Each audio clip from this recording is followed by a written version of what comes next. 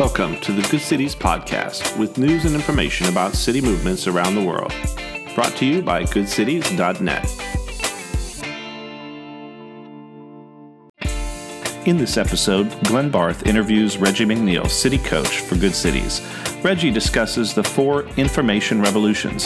The 4th information revolution brings with it mass customization and radical decentralization. He then lists the challenges and opportunities for the church that come with this time of massive change. Hi, I'm Glenn Barth. I'm the president of Good Cities, and it's my pleasure to have with me our city coach today, Reggie McNeal. And Reggie, it's a pleasure to have you on our podcast today. Oh, it's good to spend the time with you always. Thanks so much. You know, Reggie, you speak and write a good bit about the future of the church, or more precisely, what challenges the future poses for the church. One thing we know for sure, we're in an era of massive disruption. How does this dynamic frame your understanding of what the church faces in the years ahead? Glenn, all over the country, when I do pastors' conferences and leadership events, even down to the lay leader level, it's like a bunch of deer, staring in the headline. I mean, this look of what has happened. I mean, we know something is up, but trying to get a way of talking about it so that we can try to figure out a way of dealing with it is such a big part. And the first responses typically are, in ages of disruption, are to blame processes that are already on the table and all that. Well, what about if the world is so new that it doesn't matter that you get everything right that you were doing before? It still won't matter. And that's exactly what I'm trying to tell folks. Hey, this is not your fault. I mean, we can criticize, and I've done a fair amount of that in my own writing, deconstruction of church and what we could do better and all that. But ultimately, when you go back up to the 30,000, 40,000 foot view, something's going on in human history that is beyond anything that we control, or we only just get the implications of the results of it. And fundamentally, what I'm referring to is the 4th information revolution. It is changing everything. And every time an information revolution comes along, the world takes time to adjust to it, sometimes a century, sometimes longer even. And we're in the very first years of this new information revolution. So no wonder folks are standing around going, what do we do about this? Because it is an age of chaos, really. Yeah, I get that. And you've just thrown out a big term, the 4th information revolution. What were the first 3 information revolutions? Well, the first would be the invention of writing, and that happened Mesopotamia. The Sumerians are generally attributed to this 3,500 to 3,000 BC, somewhere in that time frame. Scholars differ on it. But it also happened in Egypt. It emerged in Egypt, may be connected to the Sumerian discovery there or invention, but it also happened in China a couple of centuries later and doesn't seem to be connected, although you could argue along the trade routes that it made its way there.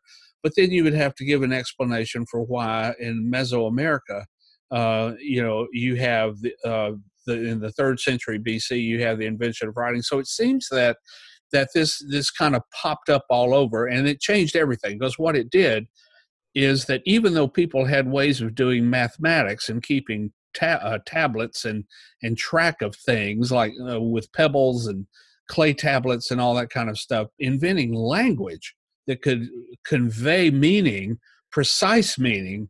I mean, you knew what 4 grains of rice or 4 tablets meant, but the number 4 spoken, that takes on, that's an interpretive mode until you can get it down in writings. So this enabled the capacity of human beings to begin to share knowledge, share insight, share meaning.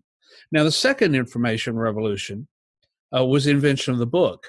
And particularly what I mean by that is the codex form, because papyrus and scrolls, of course, even the time of the Old Testament and Jesus' day was the major way that people were capturing writing and putting their information together. So when Jesus stands and asks for the scroll in Nazareth, they hand him the one, maybe or two, three copy. Maybe they had more than that, but people didn't come to the worship center with their individual scrolls. I mean, they couldn't do their daily Bible readings. They didn't have a Bible. And so Jesus would read from that scroll, and imagine how long it would have taken for everyone to, share that, everyone working their own scroll trying to get to it. Well, someone finally figured out we can cut this sucker up, glue it down the left side, and put it together, and we can and number the pages, and we can all get to the information much quicker. It changed everything. I mean, it laid the foundation work for classroom knowledge, as opposed to so that one to the many could be communicated. I mean, the implications are so enormous. The third information revolution is the printing press, which, of course, set up not only just the capacity, talk about disruptive technology, four people working a printing press, even if only one of them could read and the other three couldn't even read, could produce books, manuscripts at a much faster rate than a team of monks, collecting and copying manuscripts down. And so that changed everything. It made the Reformation possible. It fueled the Renaissance, and created the modern world that we have, which enabled mass standardization, the curriculum basis for education in our school system. All of that rests on the printing press, because you made information that could be standardized and made available for folks to share. So those were the first three. And this fourth one is what I call, or many folks would call, the digital revolution. And that's turning information into digital form, which then allows you to share that information in multiple across multiple platforms, and literally can change the information. I mean, your DNA ultimately will be digitized. The information, the genes you carry, and that could be turned into music. I mean, we could actually hear your song. And I mean, this is where we're headed, and this is where we already are, as a matter of fact. And so, yeah. Reggie, as you bring this up, one of the things that I recognize right away is that in each of those information revolutions that you mentioned earlier, those who recognized what was going on actually used it to either solidify or to take power. I mean, there was power involved at various levels. I remember reading about Celtic Christianity, and one of the really attractive features of Patrick coming to the, as a monk, bringing the good news of the gospel to the people of Ireland. The royals loved the fact that Patrick was a person of the book and was teaching people how to read, and they wanted their children to gain this ability to move from an oral culture to a people of the book. And so that was very powerful.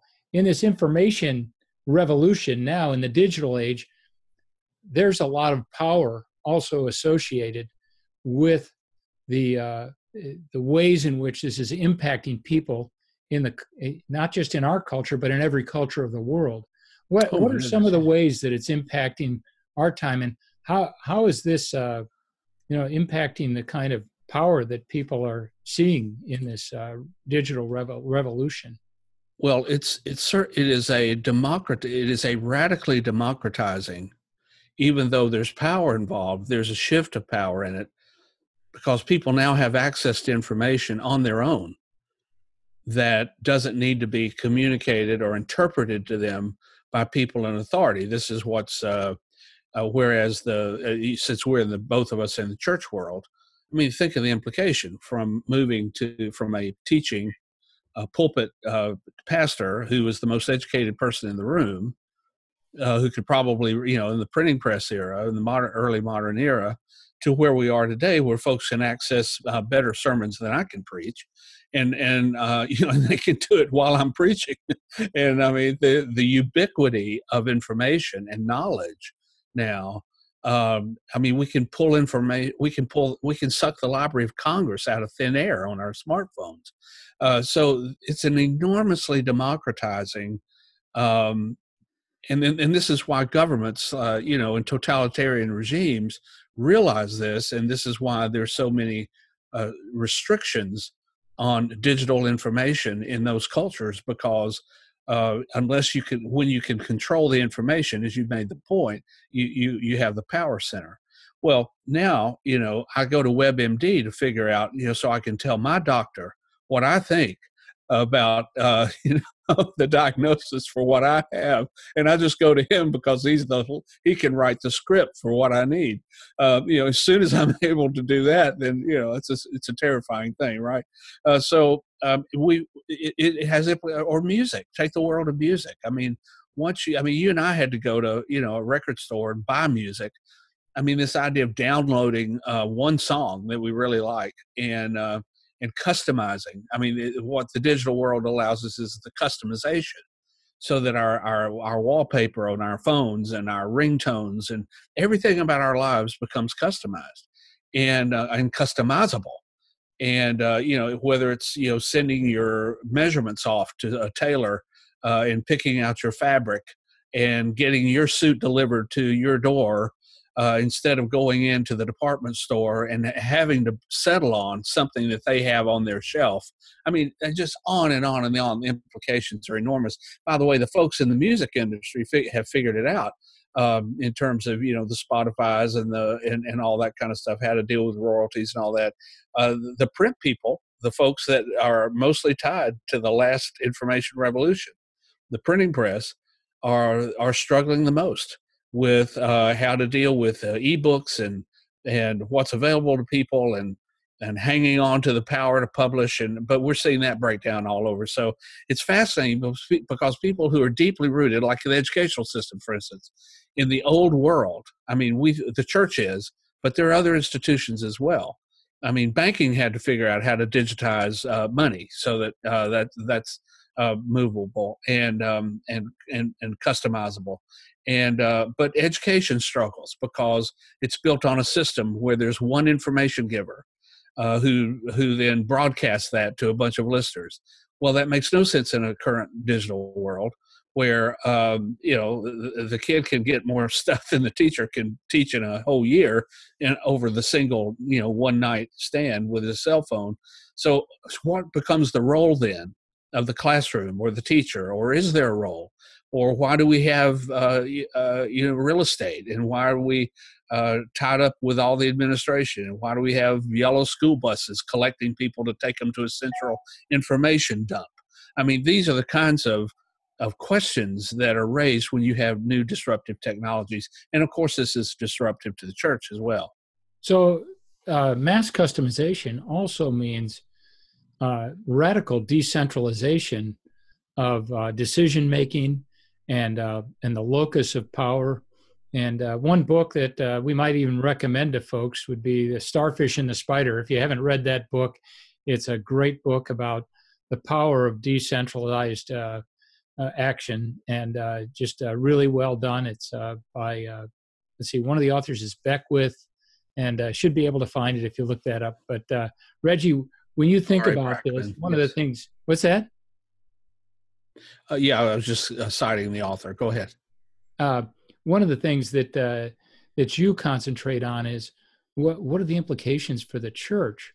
I mean, you've mentioned a number of industries and how they've been totally disruptive and had to change their model. What are some of the implications for the church? I don't expect right now you can name all the implications. We might have to do some future podcasts, but what are some of them that are some of the broad strokes? Let's just take people development or discipleship as an illustration of how profoundly this impacts. As you said, mass standardization has been replaced by mass customization. Yet many of our church processes are still using standardized approaches, like in discipleship. You want to be a good disciple? Here's what you do.